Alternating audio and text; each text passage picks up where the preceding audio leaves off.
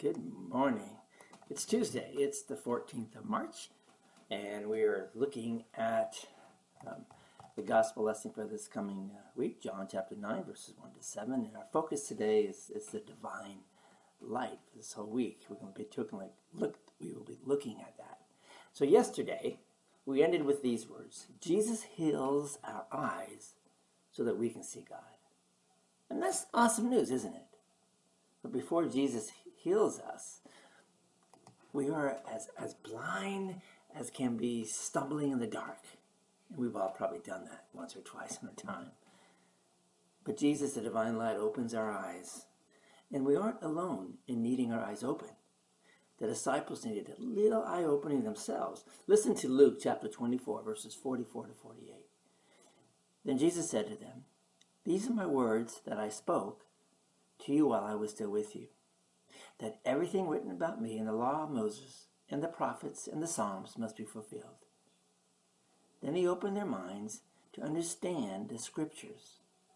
And he said to them, "Thus it is written, that the Christ should suffer and on the third day rise from the dead, and the repentance and forgiveness of sins should be proclaimed in his name to all nations, beginning from Jerusalem. You are witnesses of these things."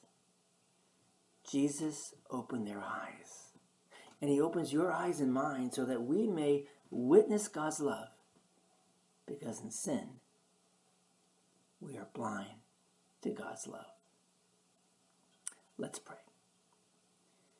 Gracious Heavenly Father, thank you for opening our eyes,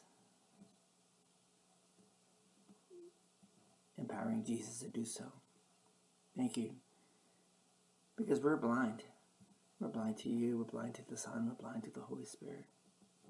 And yet you still work through us so that we can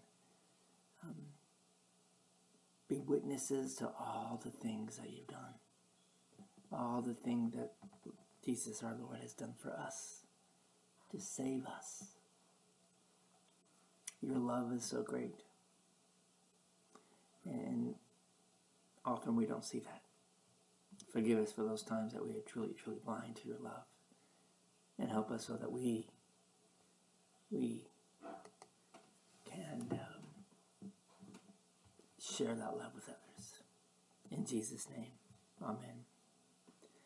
Thank you for being with us, this morning. Think about how blind you and I are, and how we miss things. And give thanks to God who opens our eyes, so that we too can witness for Jesus. Go peace, serve the Lord. We'll see you all tomorrow. God bless.